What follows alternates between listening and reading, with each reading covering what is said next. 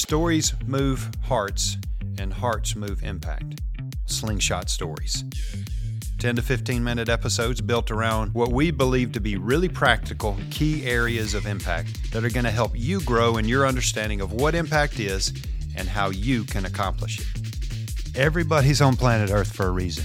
Find your sweet spot, get off the bench, and get in the game.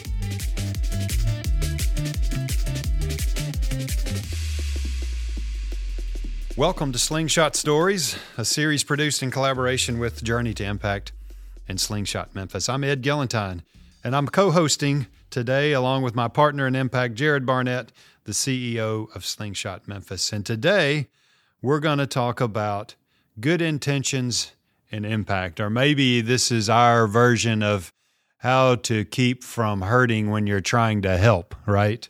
So tell me, Jared, why is giving with the heart alone in impact not enough? Yeah, I think the simplest way I would say is that it's typically not enough in anything we do, let alone, just philanthropy. And so I use all sorts of other resources and insights to help make even the most mundane decisions, right? Which gas station do I add to? Well, I look at the price and kind of use that to think about it versus just the one that I think looks the coolest or feels the best.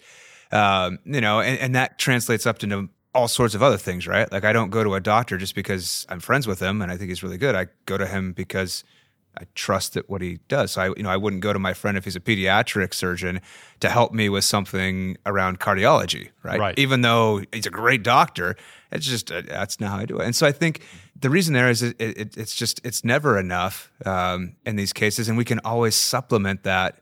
All right, with again the goal of what we want to accomplish, right? And so heart's necessary. I'm a huge believer that you can't have an impact, you can't help alleviate poverty without the heart and desire and care for the people that who are experiencing poverty.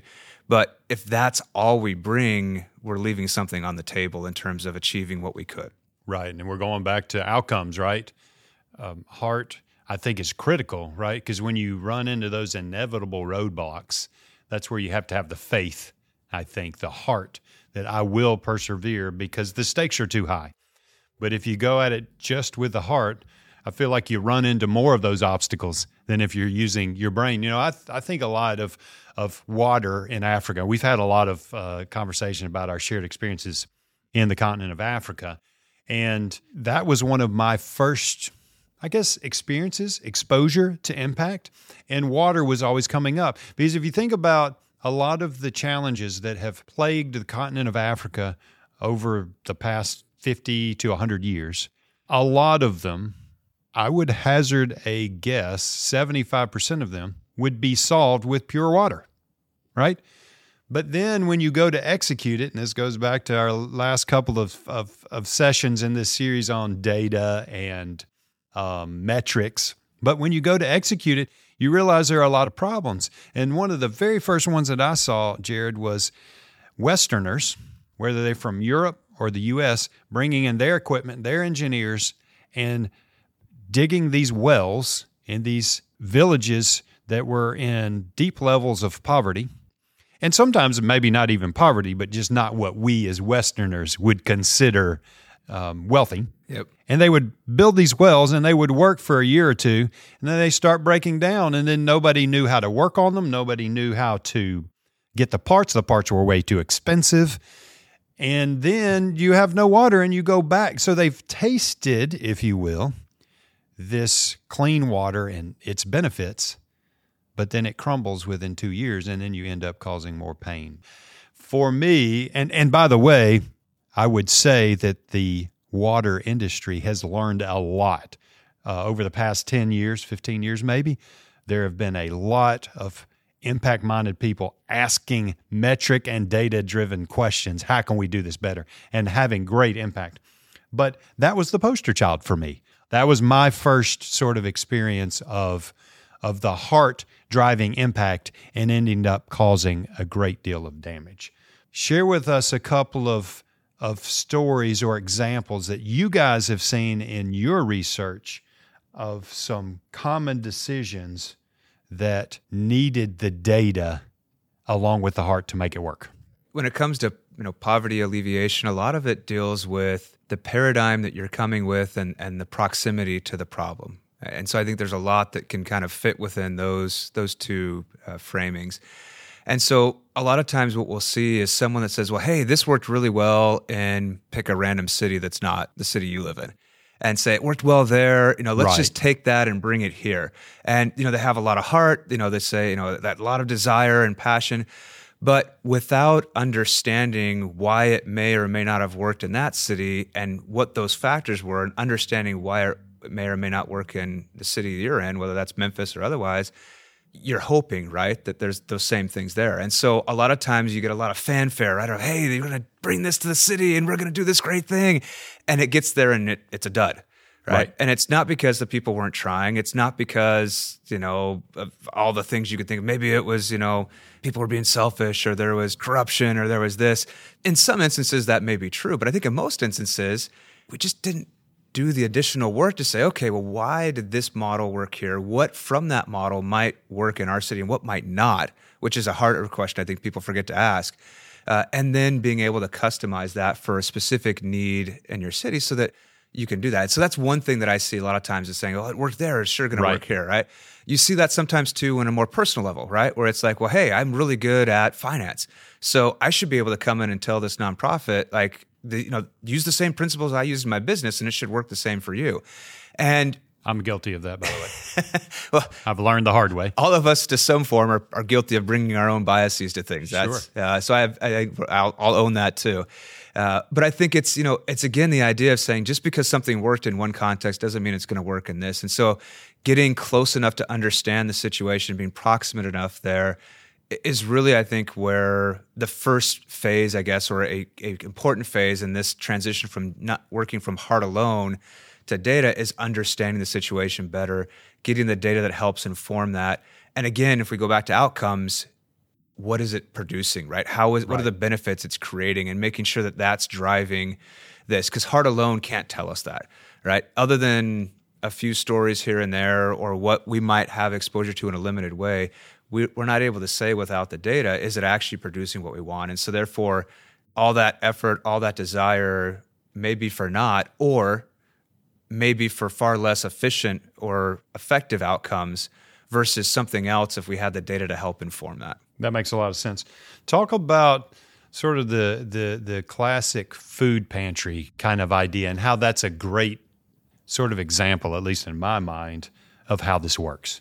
There's two ways I'll frame this one, right? So one is the idea of like, people need food, so I'll give them food and everything will be better. Well, it goes back to the silly analogy, right, of, teach a person to fish instead of just giving them fish, right? And so there's that whole concept, I think, with not just with food pantries, but with any type of support that's provided, is how do you do that in a way that is enabling versus a way that unintentionally traps people, right? Right. I'm going to respond to the situation I'm in and do that.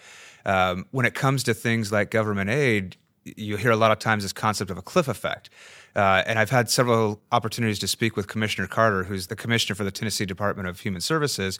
And, he's talked about this in the conversations I've had with him, where we try and help people get past a certain income level, but then a lot of these government benefits disappear. And you actually have to make a pretty significant jump in income.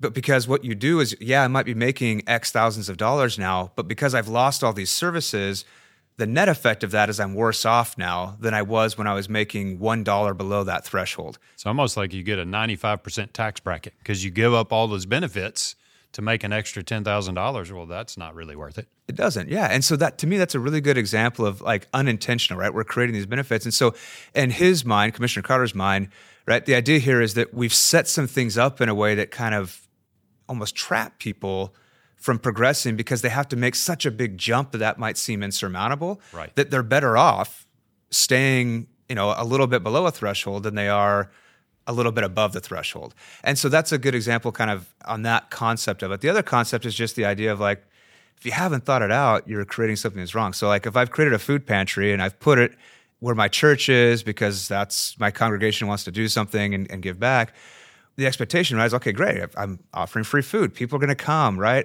I'm going to, people are going to want to want the type of food we've collected because it's the kind of food that we eat. And, this is a good time because it's a good time for us. Like there's not things going on. And so, we take that perspective that we often view from our own paradigm and say, well, this should produce the result we want.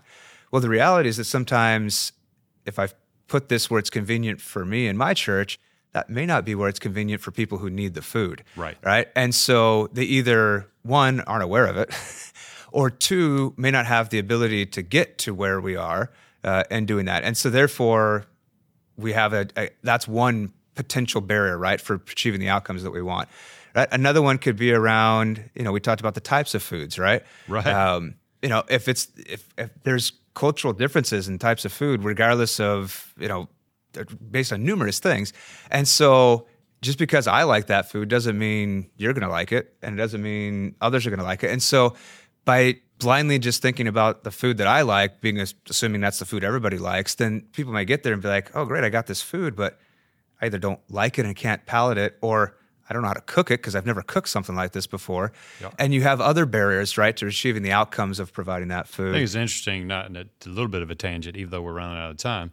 Like food, like in some cases, if you don't have time to prepare healthy food, that's not going to work. If you don't have so that's probably connected to your transportation. If it takes you 2 hours to get on the bus back to from your work, your place of work to your house, you're going to be exhausted. You're not going to want to prepare it. So you're going to need maybe pre-prepared or easily prepared types of food. Well, that's typically not that horribly healthy, which has its other issues. But then think about something here in Memphis. We recently had ice and about a week of power outages. How are you going to fix food if you have no power, right? Or not? You don't have a microwave or whatever. I think that is a classic example of how interconnected all of these issues are. And if you don't get data, wow, you are asking, at best, you're asking to not be as effective. At worst, you're going to cause problems. Right. And that data doesn't have to be massive, right? Like in this case, it's like, okay, right? If I'm trying to accomplish providing healthy food to people who have less access to that, what are the different factors would allow that to be most successful, right? And so there's research around that we could go and understand, and then just talk to the people, right? Like, hey, like what are the challenges you're having? Like what kind of foods, do you find most helpful, right? That fit within, the types of food you like, the types of food you know how to prepare, like within your situation.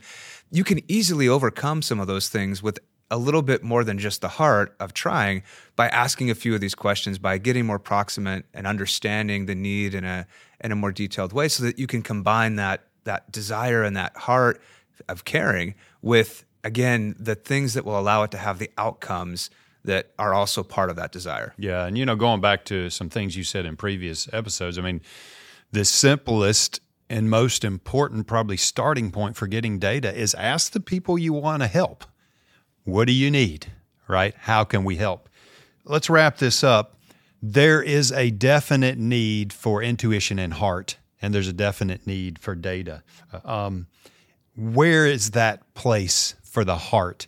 If it's not maybe in the driver's seat, it still needs to be probably in the front seat. I don't know how to make that analogy, but talk about that for just a second as we wrap up. Yeah. So to me, I think the heart is the foundation of impact, right? And so it needs to be the starting point in my mind of that passion, that desire, to care for others and to contribute and help. And then it needs to be along, right, in that passenger seat along the entire way, because again, we don't want to lose focus of why we're doing all of this work, all these nonprofits. That we can't lose sight of that.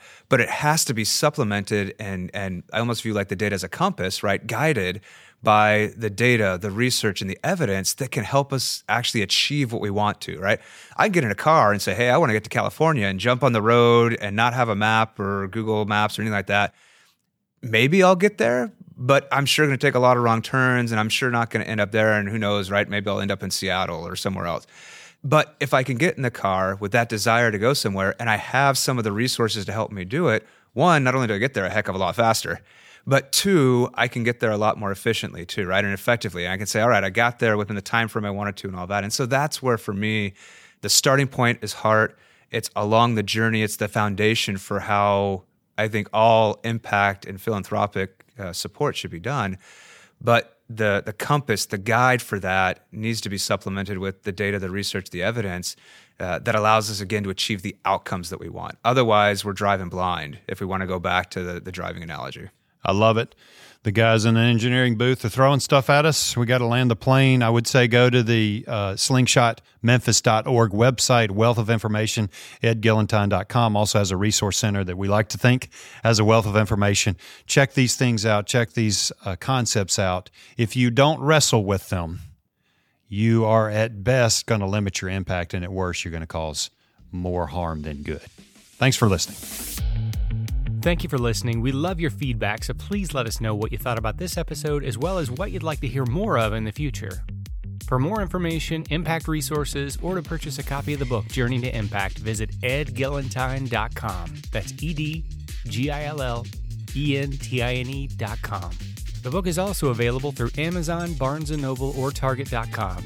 For Ed Gillentine speaking inquiries or advertising opportunities, send us an email at ajourneytoimpact@gmail.com. This has been a presentation of the Journey to Impact podcast team. Executive producer, Ed Gillentine. Associate producer, Meredith Taylor. Produced and edited by Joey Woodruff. Special thanks to Stephen Chandler.